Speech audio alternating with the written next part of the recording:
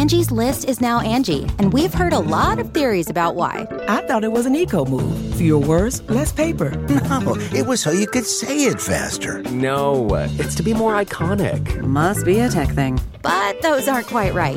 It's because now you can compare upfront prices, book a service instantly, and even get your project handled from start to finish. Sounds easy. It is, and it makes us so much more than just a list. Get started at Angie.com. That's ANGI, or download the app today. Reporter's Notebook. Sometimes it feels like another day, another heartbreaking video of a black man being held down. For 28-year-old Ivo Otieno, it was a group of sheriff's deputies and employees at a Virginia mental hospital earlier this month. At one point, there appeared to be at least 9 people holding the handcuffed, shackled man down for some 11 minutes. After that, you can see workers performing CPR, but the attempt to bring him back fails. His mother has called it torture. Second-degree murder charges have been filed against 7 deputies and 3 hospital workers.